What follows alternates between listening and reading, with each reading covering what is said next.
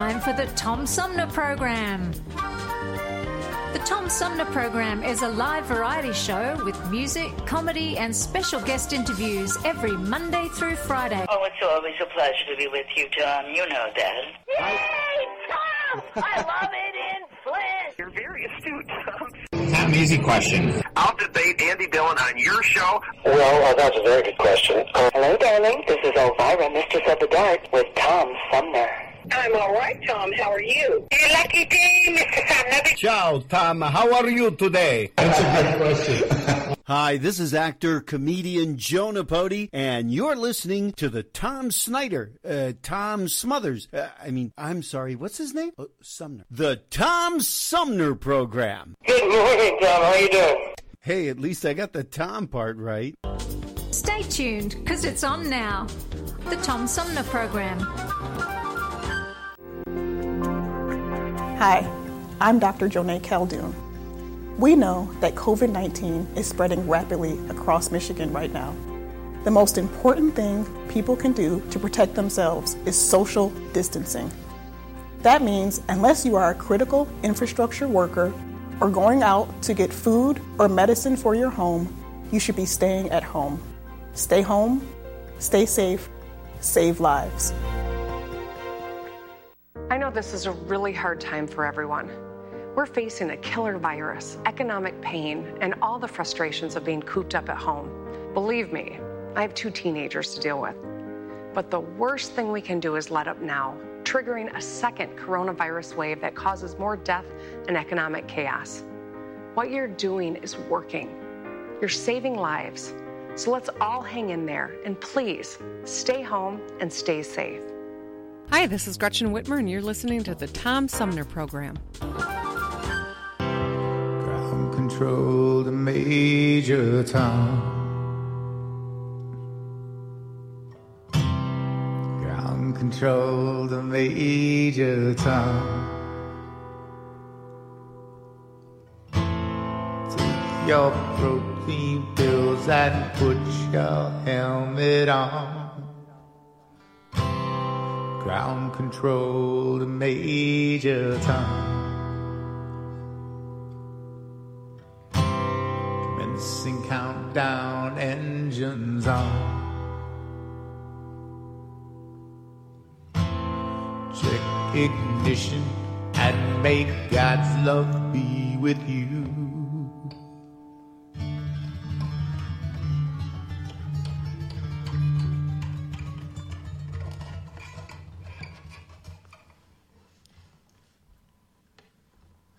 This is ground control to Major Tom. You really made the grade. And the papers want to know who shut you out. Now it's time to leave the capsule if you dare. This is Major Tom to ground control. I'm stepping through the door, and I'm floating in the most peculiar way. And the stars look very different today. For here am I sitting in my tin can, far over the world. Planet Earth is blue, and there's nothing I can do.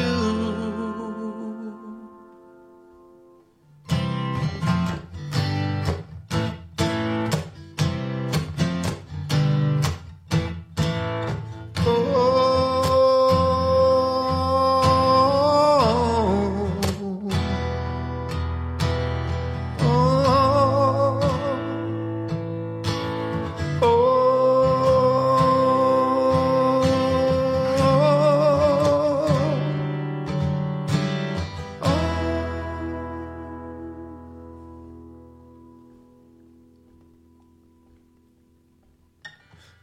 I'm past 100,000 miles.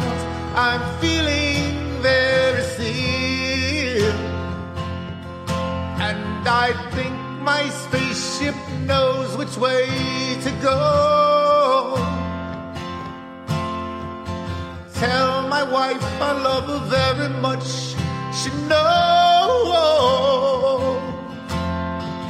Ground control to Major Tom. Your circuit's dead.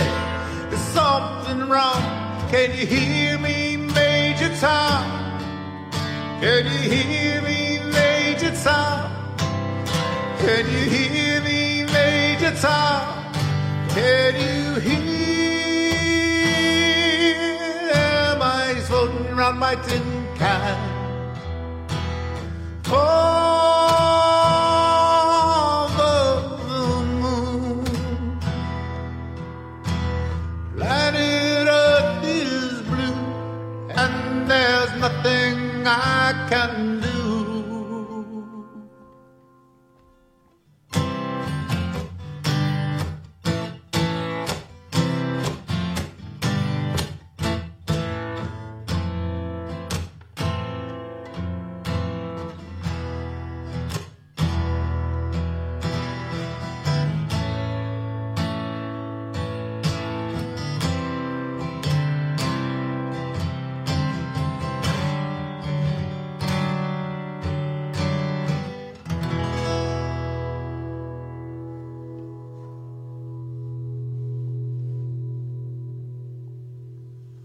From the Tom Sumner Show. Oh, yeah.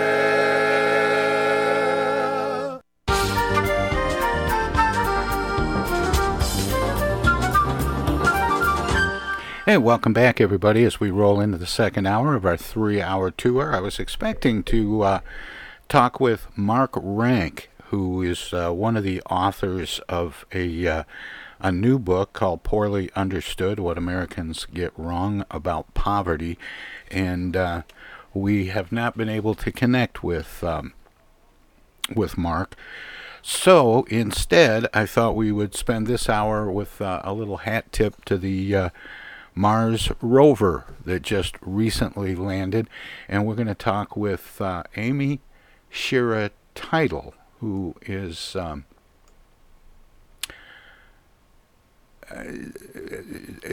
commenting on how people, if they were more like astronauts, they could be better prepared for COVID.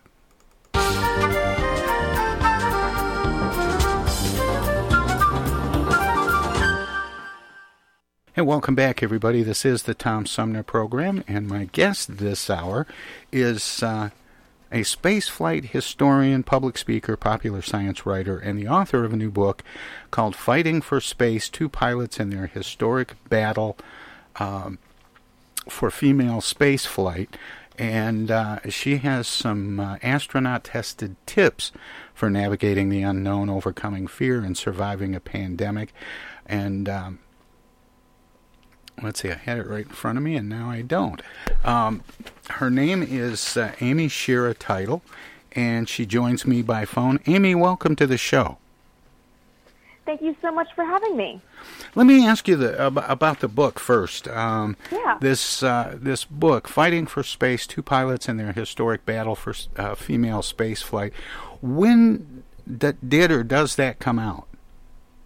It came out in February, so it is already out, available wherever books are sold and whatever medium you like to consume your books. So right before the world shut down. I said it was a new book, but stuff that happened in February, then everything stopped. So it is kind of a new book. This is a tough time to have a new book out there and be trying to promote the book. It has been. It's been a very interesting challenge. I mean, we all know how 2020 has been, and it's been sort of surreal to have a career that's still trying to, thrive a little bit amidst everything that's going on. So it's been interesting. We'll say interesting. Interesting's a good word for it. I recently heard somebody referring to something as having been 2020'd. I think it's only a matter of time before that verb becomes, a legitimate, Oxford Dictionary approved term. Right, exactly.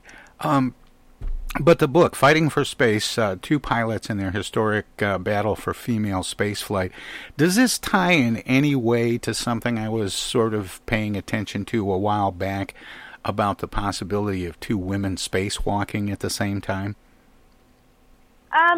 Not really. not only insofar as it is a female-heavy book about women kind of breaking barriers in a male-dominant field. And, the book takes place between about 1912 and 1964. And, it's kind of stunning to go back to these pioneering pilots of the era who were breaking down so many barriers for themselves and see how many barriers are still up for women in certain fields. And aviation, aeronautics, and astronautics is still a very male-dominant world. And even in the field of spaceflight history. Yeah, there's it is. It's a very space skews very male. It's I think a lot of it is generational. The astronauts, the most visible part of the space program, there were women involved, but the most visible part was the astronauts, and it was an all-male corps. And that decision is kind of where the book comes to a head, and what made the right astronaut at the time, and why couldn't it be women? And it just it inspired a generation very differently, and young boys seeing themselves represented in the astronauts, I think, kind of led to a generational shift that it took a while, until we got Sally Ride and Eileen Collins going up and, commanding missions finally in the 90s, that women started to see themselves represented in the astronaut corps. Well, and we saw that too with pilots and other occupations, but especially with astronauts, because that was historically that's been such a macho thing. You talk about young boys looking up to astronauts. Being an astronaut was being a boss. Yeah, especially in the Apollo era. I mean, it was the first three groups of NASA astronauts were exclusively military experimental test pilots. I mean, there is no higher peak on the totem pole or top of the pyramid, to use Tom Wolfe's way of describing it, than being a military test pilot. I mean, you're flying the most cutting edge, but the most dangerous things. You are doing things that no one else has the ability to do, and you're doing it all the time while you are drunk still from the night before. There are stories of test pilots, still feeling the night before and went up to break the sound barrier, and you're thinking, like, do you need to be doing this, or are you doing this because you can get away with it? And it's such a, especially in the 1950s, this kind of post-war explosion of technology makes the era so fascinating. And we're seeing these advances coming out at such a rapid rate that these guys just happen to hit it at the peak where not only is the job the most macho thing you can do, the technology you're dealing with is cutting edge like we've never seen because of that explosion. There's still new technologies coming out, and there's still, experiments to be done. But, breaking the sound barrier for the first time, that's something that you can only do once. Yeah, that's true. I remember feeling really special when I once mowed my lawn with a riding lawnmower and a hangover. I don't think that's quite in the same league, but I have friends that their thing in usually in college was after a night out to go for a 5-mile run to prove that they were masters over their bodies. That's a thing.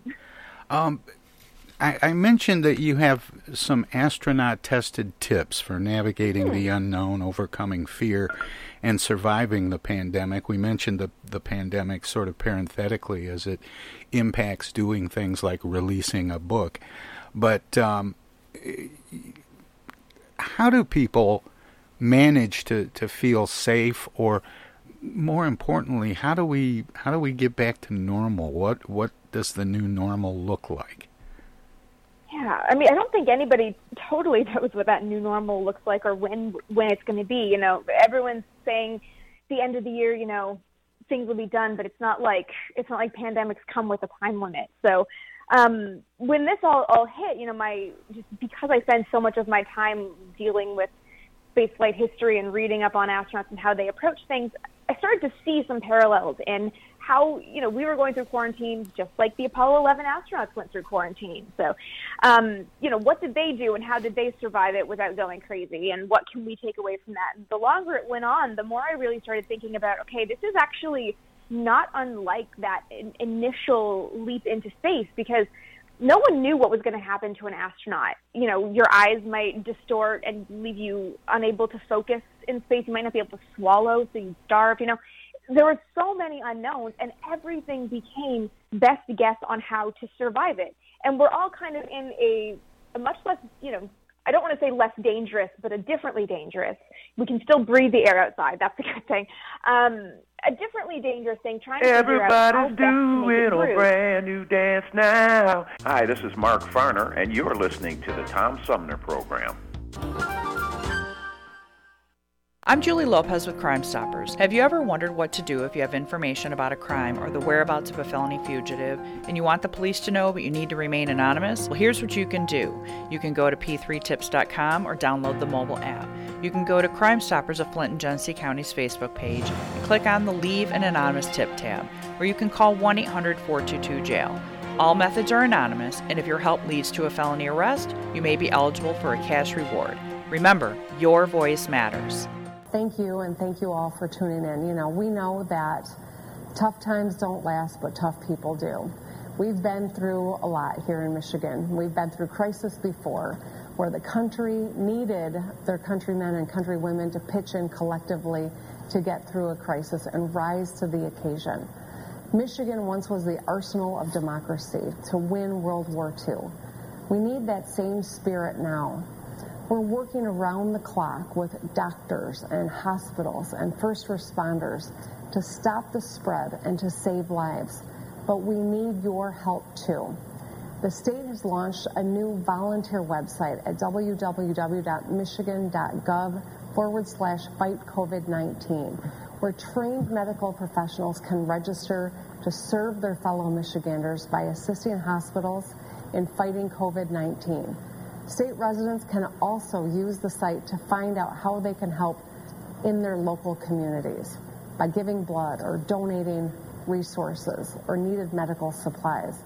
Whether you're a medical professional looking to volunteer or you're someone who can give blood or donate to your local food bank, everyone can help out.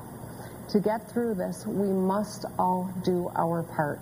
Stay home, stay safe, and save lives. The Tom Sumner Program plays host to the best political roundtable on radio every Wednesday from 10 a.m. to noon. Armchair Politics features great commentary and analysis about the headlines from local, state, and national politics with an alumni of world-class pundits, plus quotes, tweets, and those weird and wacky stories we call the X-Files. If it's Wednesday, catch Armchair Politics on the Tom Sumner Program. MTA Flint is nationally recognized for continually seeking to provide sustainable, reliable, and cost-efficient transportation for individuals throughout the region. Through work-related and non-emergency medical transportation and Your Ride services, MTA is moving people with future and alternative fuel technologies. More information about MTA Flint and specialized services is available at mtaflint.org. There are everyday actions to help prevent the spread of respiratory diseases. Wash your hands. Avoid close contact with people who are sick. Avoid touching your eyes, nose, and mouth. Stay home when you are sick. Cover your cough or sneeze. Clean and disinfect frequently touched objects with household cleaning spray. For more information, visit cdc.gov/COVID-19. This message brought to you by the National Association of Broadcasters and this station. Have you lost your job and your healthcare coverage due to COVID-19? You're not alone, and Genesee Health Plan can help. I called and they provided healthcare enrollment over the phone with Medicaid, healthcare.gov, and Genesee Health Plan. They made sure I had access to doctor visits, my prescriptions, and more. Getting healthcare coverage can be confusing. You don't have to do it alone. Get help with GHP. Call 844-232-7740 or go to GeneseeHealthPlan.org. We're in this together, and together we'll get through it. Tom Sumner Program.com. Hi, this is Deb Cherry, Genesee County Treasurer, and you're listening to the Tom Sumner Radio Show. More with spaceflight historian Amy Shira Teitel straight ahead. There's nothing that kind of freaks me out more than the idea of doing a spacewalk somewhere between the Earth and the Moon, which they did on the last 3 Apollo missions. I mean, you look down and it's black, and your brain tells you that's a giant gaping hole that I'm going to fall into, even though logically you know that's not what's going to happen. So how do you keep panic at bay, and how do you keep things so that, space madness or whatever doesn't sink in? And the more I started thinking about the astronauts, the more I realized that there's all these things we can learn. We can learn how to trust what we're being told, trust the research, do everything in our power to trust the teams around us, the doctors who are giving us all of this advice, and to stay connected with people and to just keep in touch so that we maintain, stay grounded throughout all this. That's an important point about trusting the science, because this is a time when people don't trust elected officials, they don't trust law enforcement, they don't trust science, which is kind of a new phenomenon. And I had this conversation with Carl Sagan's wife recently, and and I'm wondering if you have the ability, and if what you're trying to do is to get people to look at astronauts who have historically been American heroes, and if it's okay for them to do this stuff and trust this kind of advice, it's okay for us. That maybe there's a little bit more trust for astronauts and their discipline than the advice we're getting from competent professionals, frankly. Yeah, I mean, there is an interesting analogy there. Even though we just kind of discussed how the astronauts and those test pilots were the macho, kind of flouted the rules a little bit, at the end of the day, they were all military pilots. And that military discipline was actually one of the reasons why they were thought to be a good first group of astronauts, because if something went wrong, they had to follow orders to a T. And even for all of their rule breaking, for all of their bravado, they were following mission rules to the letter, with a couple of very minor exceptions. So the idea is, we can take lessons from them, but also kind of look at the greater structure of the astronaut corps and the space program at the time and think they trusted what they were being told, they trusted their teams, and they did what they had to do because they had to get the job done. We're all in a similar situation of we have to kind of curb our activities and kind of change some of our behaviors to get the job done of helping eradicate this thing and helping the entire world move through it. It's not just the minor inconvenience of not eating in restaurants for some of us. It has such a huge impact potentially on the entire planet that to follow these rules and to just trust the discipline of it is a good lesson to learn right now. And being retaught about hand washing. Yes, it seems like such a silly thing, and we don't think of an astronaut, climbing back into a capsule after walking on the moon and scrubbing up. Yeah, I mean, it was important. In that instance, lunar regolith is these little particles of dust that aren't weathered, so they're very sharp and they actually stick to things. I once played with some simulated lunar regolith, and it got into every single nook and cranny, and your fingerprints, it was wild. And all of a sudden, I really appreciated how hard it was to stay clean. But, if that gets into your instrumentation, you have a big problem. So the idea of trying to keep everything as clean as possible, but also, basic human sanitation of how do you use a washroom in a way that doesn't expose you to harmful bacteria? Because if you get sick in space, you can't just, pop home and go to the doctor. You have to manage with what you have on board. So a lot of kind of basic things that a lot of us don't really think about because we're so used to, touching an elevator button and scratching your nose. You never think about it. All of a sudden, we have to be more aware of some of these natural behaviors and just be a little bit more mindful of what we do. A lot of people have been tremendously inconvenienced. You mentioned not being able to go to restaurants and clubs and sporting events, and the list goes on and on. I was talking with somebody earlier this morning about how all of the events this summer have been canceled, big festivals and things that people do every year. And all of a sudden it's like there's nothing to do for some people. Now, I was kind of lucky. Back in January, I closed down my studio, moved all my studio gear home, and was planning to do my show from home. So in March, when it all stopped, I was still doing what I was planning to do all along. So it wasn't an inconvenience for me the way it was for some people. But I really feel for people. And you talk about you've identified 6 astronaut-tested tips for navigating the unknown. And I think it's important to underscore that phrase, navigating the unknown, because we keep hearing the pandemic condition being referred to as this time of uncertainty.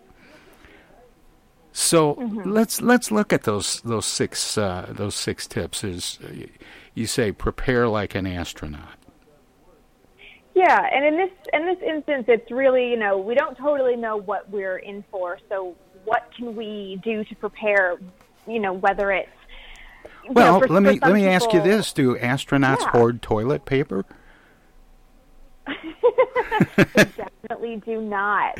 That's definitely not a thing that astronauts have to do. I don't know how much toilet paper they necessarily have on board these days, but it's definitely, the thing with spaceflight is mass is premium, and you want to keep your mass as low as possible so your rocket gets off the ground. They're definitely not stacking it with rolls and rolls of toilet paper, because that'll add up eventually. But for us preparing, you mentioned, not being able to go to festivals and stuff, and for some people, that's the inconvenience of not having a weekend away. For other people, that's not being able to work. I know a lot of people who work in kind of concert promotion and stuff. And sure, it's for preparing. It's as much, what do you need to be safe at home in terms of food, but what can you also do to get creative to make money in this time where your job is more out in the world, and suddenly you can't be out in the world as much. And to kind of get creative to prepare. I've seen a lot of people doing live stream concerts, and, the people who do, stuff with sound on stage are now doing it virtually, or, somehow managing the live streams. People kind of getting creative, preparing to stay in a situation that's not ideal and not your norm as best as possible is kind of the best way you can prepare it. It's very much like astronauts not totally knowing what you're going to do. Every mission rule was kind of best guess for, these first early orbital Mercury missions were like, let's just do suborbital 15 minutes and just, hope that this goes well so we can push it a little bit further the next time, push it further the next time. It's, we have to kind of expect things to be difficult, but also understand that it's temporary. And you also say that it's important to stay calm. Staying calm, I think, is very important, especially now. I mean, it doesn't take a lot for some people to feel the stress of this, and this is, there's so much background stress permeating everything right now. I think a lot of people are just feeling that.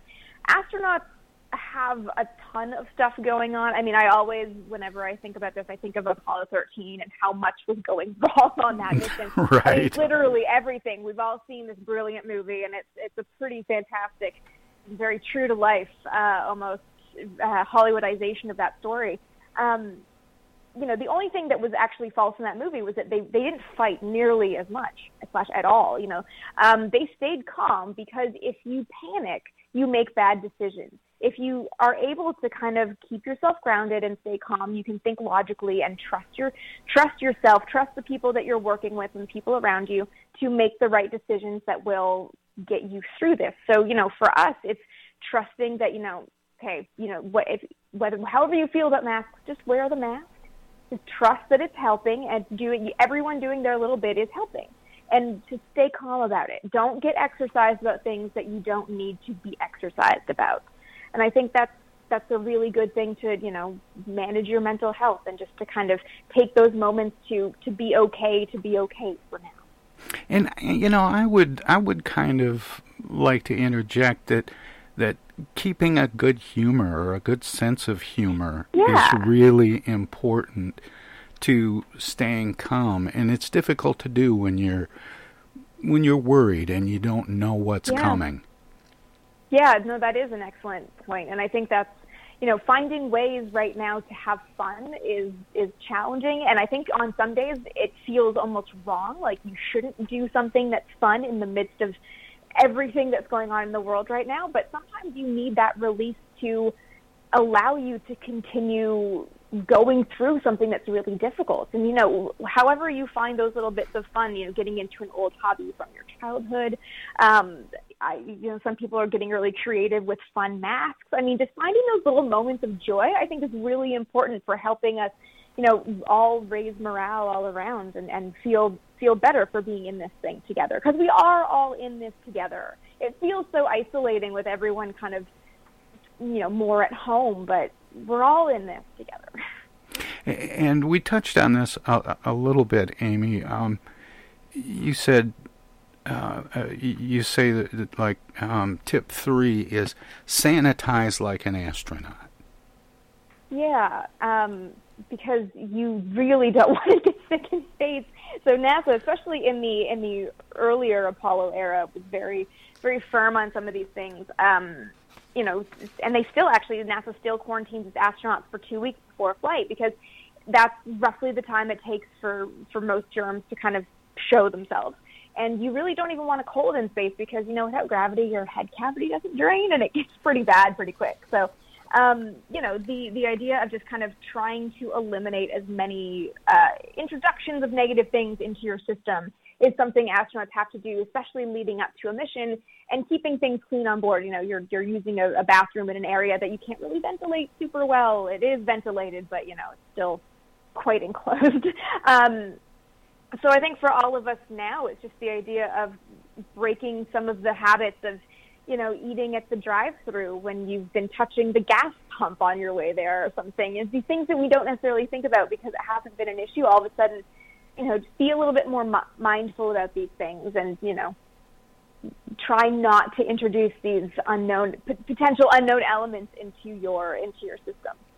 And you were talking about how intense the sanitation is before flights, even robotic missions, and I was kind of hooked on this phrase. What's more, the phrase is, we don't want to land on Mars and find that some little Earth germ stuck around and will kill the life we're hoping to find. So there's planetary protection is a big thing. but that actually is a real good companion to this notion of wearing masks, not necessarily just not to get the disease, but not to potentially spread it to other people or make other people sick.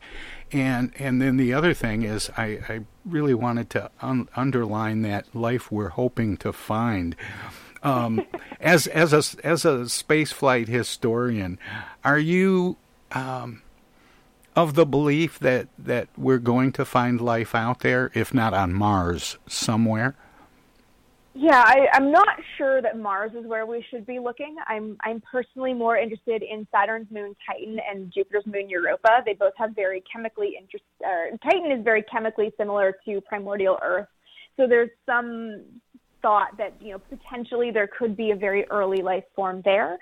We've only landed once with the Huygens probe in I think 2005, so a lot of research to do. And Europa has huge subsurface oceans under an ice layer, and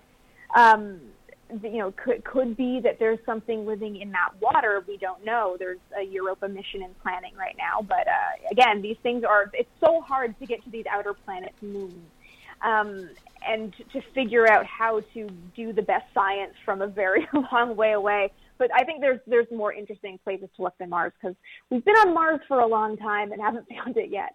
But I think there's definitely life out there. I don't think it's going to enslave humanity, like in the movies. I think more likely, whether it's in our solar system or not, the odds are there has to be some bacterial something somewhere. Now, whether we'll ever find it, who knows? Because, when you look at a distant planet, you're actually also looking back in time because of the light time delay of it reaching you. So you'd have to catch a planet at the right point in its own development to have life, and to have it be something that is that you can actually see the signal of, whether it's a biochemical signal or, what everybody kind of dreams of from Hollywood is the radio signal beaming something to us. But, there's a lot of variables looking for life on other planets. Yeah, I'm still anxious to get some postcards from whoever's out there listening to Chuck Berry. Right? Yeah.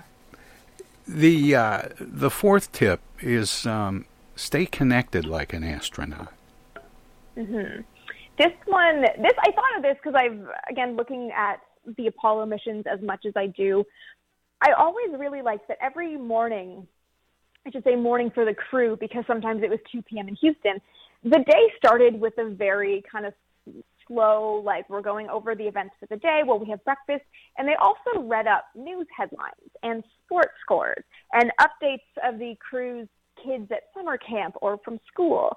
And there was just this really nice, I always found it to be this really nice moment of humanity, that you're doing this incredible thing of flying to the moon, or you're in orbit to the moon, but you're catching up on, little Jimmy A's vegetables or something. I mean, some of these updates were just so little things from home that let them stay connected. And I thought about that as we're all kind of in our own little isolation, to find those ways to stay connected to our friends and catch up, even on the mundane things, so that we have that feeling of normalcy. And we're so lucky that we have so much technology that promotes that. We can do video chats. We have text messaging that's instantaneous almost around the world. It's such a great time to, reconnect with friends who maybe you don't match with because of time zones, because we're all home now. We can find that common time to actually sit down and have a prolonged coffee over Skype.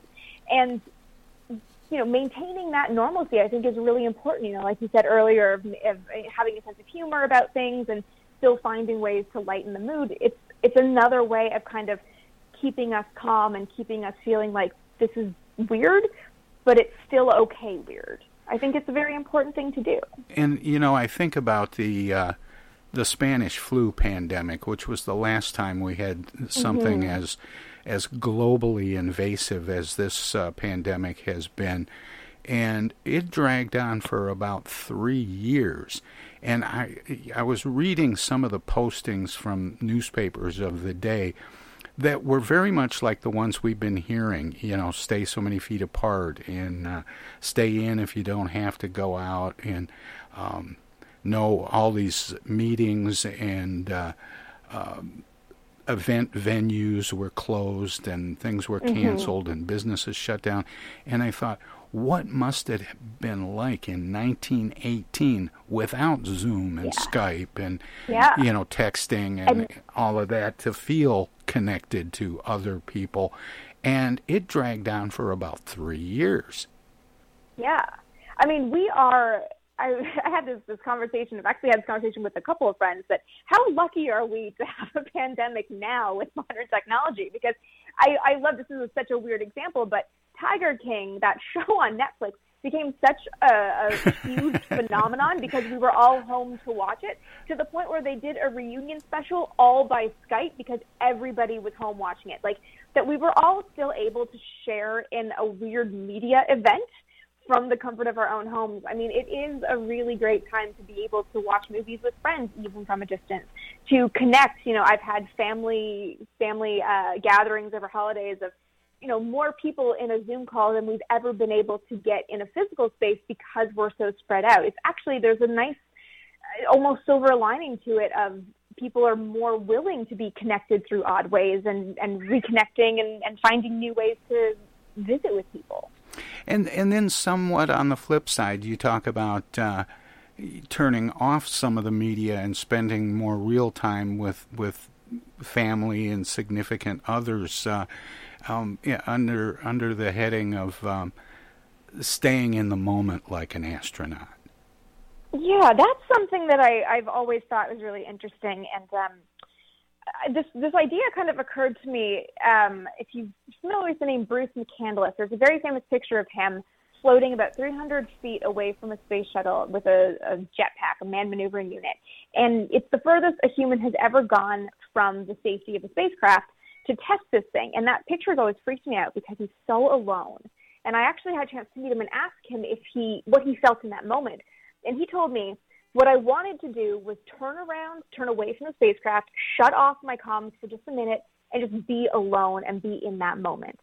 But NASA kept talking to me that I forgot. And I thought that's such a funny way for that story to end, and also so kind of exactly what you'd expect for a big mission event. But I just loved his idea of wanting to stay in that moment and just take a second to realize that how incredible that position was. Now, we're not in the incredible position of doing a spacewalk and testing cool new tech that NASA never eventually developed fully, but we are in a situation to sit with things, whether it's by ourselves and for the introspection because you have fewer distractions, or whether it's to connect with friends and really realize how important some friendships are and make sure to maintain that, to realize that even as things are kind of chaotic and so unknown and so scary right now, that you have these incredible people in your life, or you've done something that still needs to be celebrated even if you can't go out and have a party. That there are still things happening, births are still happening, people are still getting married. A lot of those things they don't stop, and we shouldn't not celebrate them because of the current situation. We should take the time to really appreciate those moments right now. And then finally, tip 6 is look toward the future like an astronaut, and that seems especially tough to grapple with when we're so uncertain about how long this will go on and what the future looks like, what the new normal will be. Yeah. All of these things that's the true unknown. Yeah. I think it's so easy right now to kind of fall into this, sinking, gaping pit of despair and just think, who knows, and just almost want to give up because it's so hard to think, what is this possibly going to look like? I mean, how, even if we do get out of this soon and there's a vaccine in the spring, how comfortable are we going to feel going to movies, going to concerts? Is how much this is going to have an echo for a long time, I think. But letting yourself fall into that kind of headspace is so damaging, and you need to kind of get out of that and think, well, how great is it going to be when we can do these things, when we can go out and see friends and not have to worry so much? And again, to use the analogy of Apollo 13, it's not like they were on that crew thinking, well, we're dead, so we might as well just stop doing anything. I've met 2 of the crew members, and both of them told me that they had utmost faith and confidence in the ground crew to solve the problem, and they just maintained work and just did everything they could. And I thought that is such an interesting thing to apply now, that we have to move forward. We can't just give up. We have to think about the day where we'll be sitting outside on a patio, just like how they envisioned we will open this spacecraft and breathe fresh air again. And not giving up that hope is so important in so many facets of life, and I think it's something that we all need to bear in mind right now. And it's interesting how closely that relates to staying in the moment, because one moment leads to another, and that's essentially how the future unfolds. Yeah. Yep. More with spaceflight historian Amy Shira Teitel straight ahead.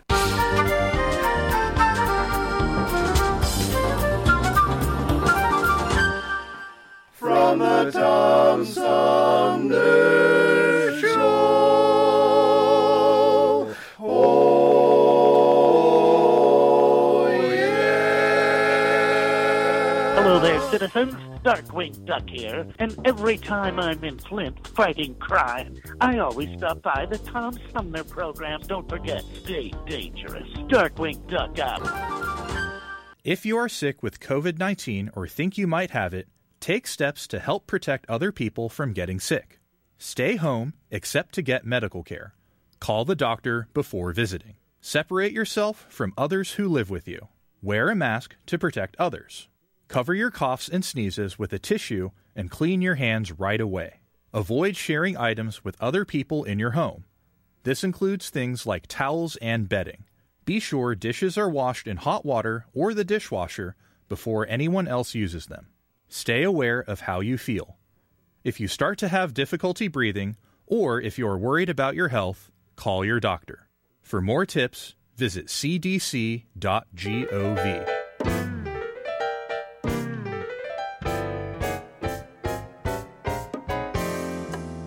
The Tom Sumner Program has hosted live candidate forums for local, state, and national offices at bars, restaurants, coffee shops, and colleges. Armchair Politics has gone to Lansing, Frankenmuth, Birch Run, and Hell, Michigan, that is. We've done shows all the way to the Mighty Mac and back to the Bricks. We've done remotes from a baseball stadium in Lansing, a grocery store opening in Flint, and from a moving train. We'd like you to tell us where to go next. You can write to us at TomSumnerProgram.com, call us at 810-339-8255, or contact us on Facebook. This is your chance to tell the Tom Sumner Program where to go.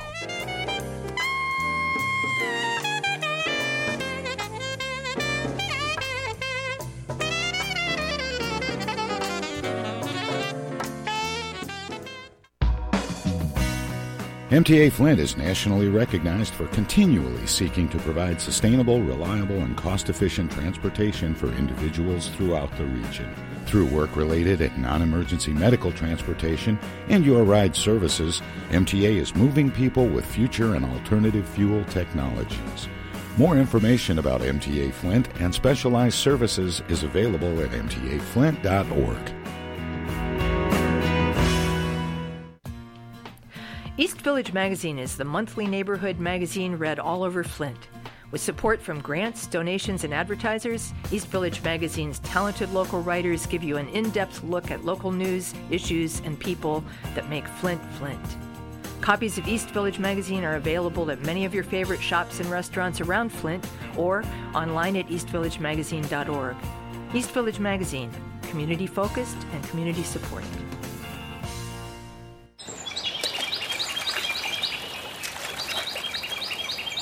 Imagine a journey down a picturesque riverway. Imagine your Flint River, 142 miles of recreation, natural beauty, and precious resources.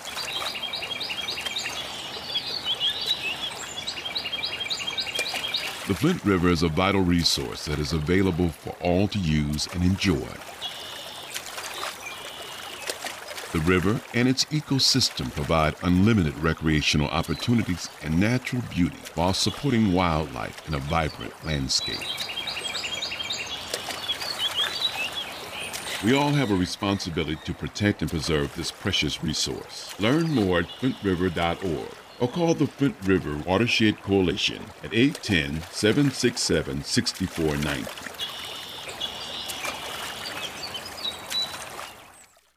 Technical assistance for the Tom Sumner Program is provided by Swiftlet Technology, engineering and IT services at swiftlet.technology. The Tom Sumner Program.com. This is U.S. Senator Gary Peters, and you're listening to the Tom Sumner Program. More with spaceflight historian Amy Shira Teitel straight ahead. Yeah, I think just now, because there's so much uncertainty, there's a lot to be said for, not keeping the worry about what the next event is at bay. I live in California. I mean, you get earthquakes randomly, and it's just like, seriously, we have another one? But you can't keep sitting and, hunkering on the floor waiting for the next one to hit. You'll drive yourself crazy. So, stay grounded in that moment, but also just expect there to be a challenge, but also that challenge will eventually end. And that's, that kind of sums up early space missions. You don't know what's happening, but you'll get through it all, and you'll come out having accomplished a lot on the other end. And other things keep happening. Hurricanes. You mentioned earthquakes. There are fires all over California and the western part of the country. Yeah. This stuff still goes on and still happens, and so you have to kind of address what's right in front of you. Yeah, I think sometimes you just have to have those little moments of levity amid everything to keep yourself going through that, and that's okay. Now, we just kind of breezed by the fact that you're one of a very few women that is a space flight historian, and I want to just unpack that a little bit, Amy. What got you interested in space flight and the history of space flight? Yeah, when I was in the second grade, I did a school project on Venus, and I just thought it was the coolest thing ever, that it was this planet that's roughly the same size of the Earth. It's pretty close to us, but it's, 800 and some degrees on the surface. It's hugely toxic, but you can also see it in the night sky or morning sky, depending on, where it is in its orbit, without binoculars. And I just thought, this is the coolest thing I've ever heard in my tiny 7-year-old brain. And I devoured all these books about space and just the planets. And I opened a book one day to a 2-page spread about the moon, and there was a little cartoon of 2 astronauts in front of a lunar module. And I'm from Canada, so didn't grow up with NASA being everywhere. And it was the first time I'd ever heard of the moon landings, at least that I remember. And I just looked at that picture and thought, people went to the moon? Why was I not informed? And I became obsessed with trying to understand like who they were, how they did it, why they did it, and just learning everything. And like with so many big technologies, big events, the more questions you ask and the more you dig, the bigger the answer gets. So my 7-year-old curiosity about the moon landing has just turned into this lifelong fascination with unpacking bits and pieces of the space program and getting into early aviation, early rocketry, and spy satellites, and all the things that were somehow connected, because so much happened in that post-war technological explosion that led to the space age, that it's just such a rich, fascinating history that I've just become so enamored with. Amy, you're probably too young to appreciate this reference, but my favorite lunar cartoon is the one with 2 astronauts standing next to a woman's body. She's in a flowered dress, and the caption reads, "Hey, look, it's Alice Cramden." That is definitely one that I can't appreciate. Yeah, okay, so to put it in context, and you have to be a certain age to get this, the very old classic television show, The Honeymooners. Ralph Cramden was always threatening his wife, Alice, one of these days, Alice, pow, right to the moon. And here are these 2 astronauts, and they're going, "Hey, look, it's Alice Cramden." I didn't know her last name, but I do know the reference. Oh, that's good. Yeah, and it's one of those things that you almost have to have been immersed in the television show, because they don't explain it at all. It's just one guy says to the other, "Hey, look, it's Alice Cramden." Anyway, that's one of my favorites. As explosive as the 50 years following World War II were for NASA and the space program, and just the explosion of new technology and information and new missions and projects, and then it just seemed to kind of die off. What do you think can we expect going forward with space exploration, and how important is it to quality of life on Earth? It's a lot more important than people realize. I think the space race era of kind of the 60s into the mid 70s is so unique. It was kind of just the perfect alignment of exciting new technology, plenty of money for it, and then the Cold War that made it something that was of national and international importance. NASA got funding in the mid-60s on a level that we have not seen anything close to since. But the spin-off technologies that came out of that and that continued to come out of that, because NASA and contractors are still actually using Apollo-era research because they had so much money to do so much stuff.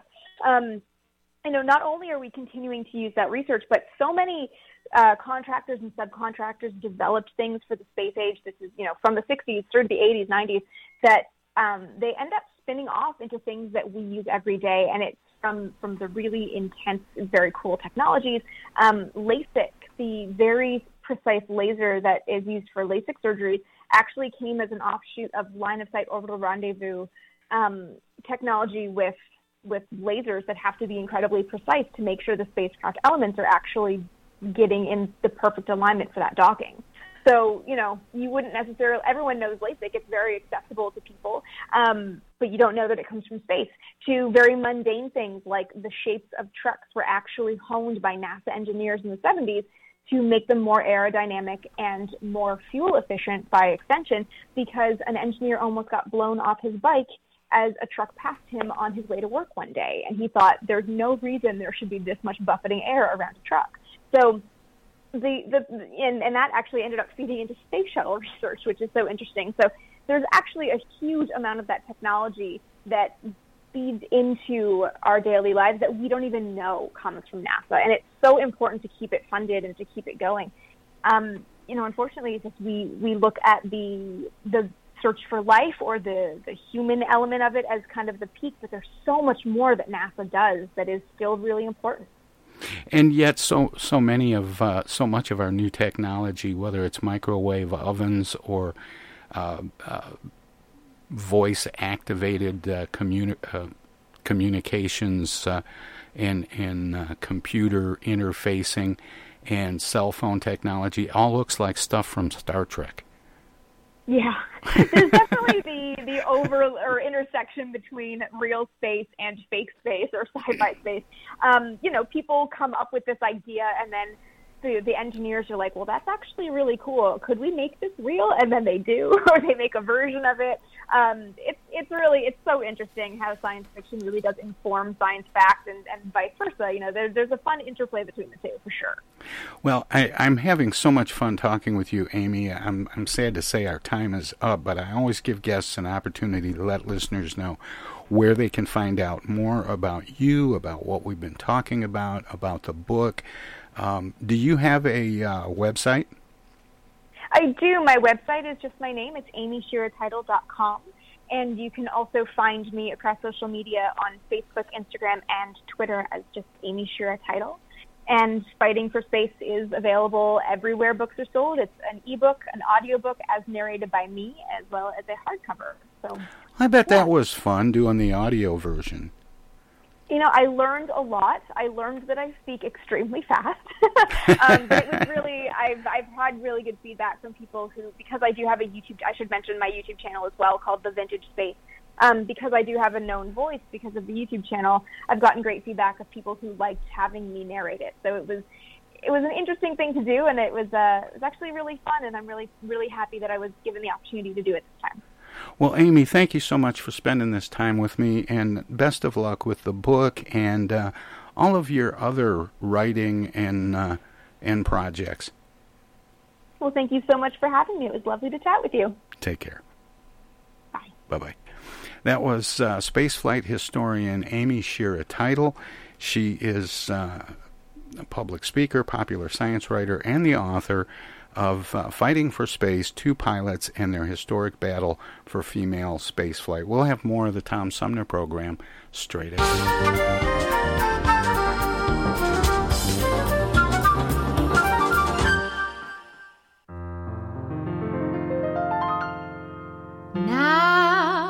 When a virus comes along that's spreading like a plague, and POTUS and his lackeys have been nothing if not vague, well then you've got to trust the CDC and listen well, unless you want to bid our free society farewell.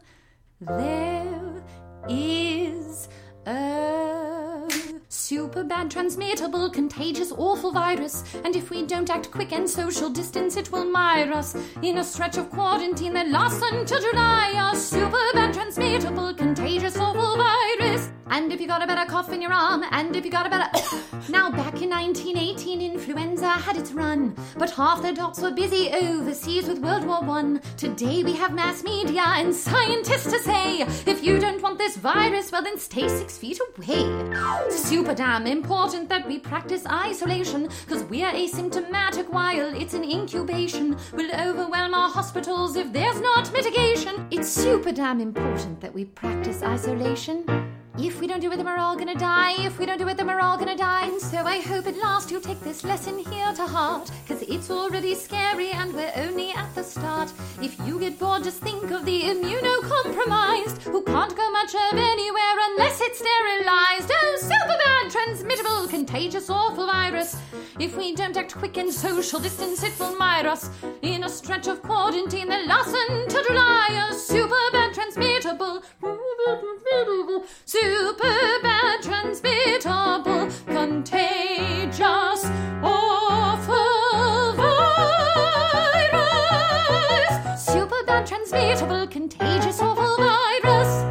Hi, I'm Alexander Zonjic. Don't touch that dial. You're listening to Tom Sumner.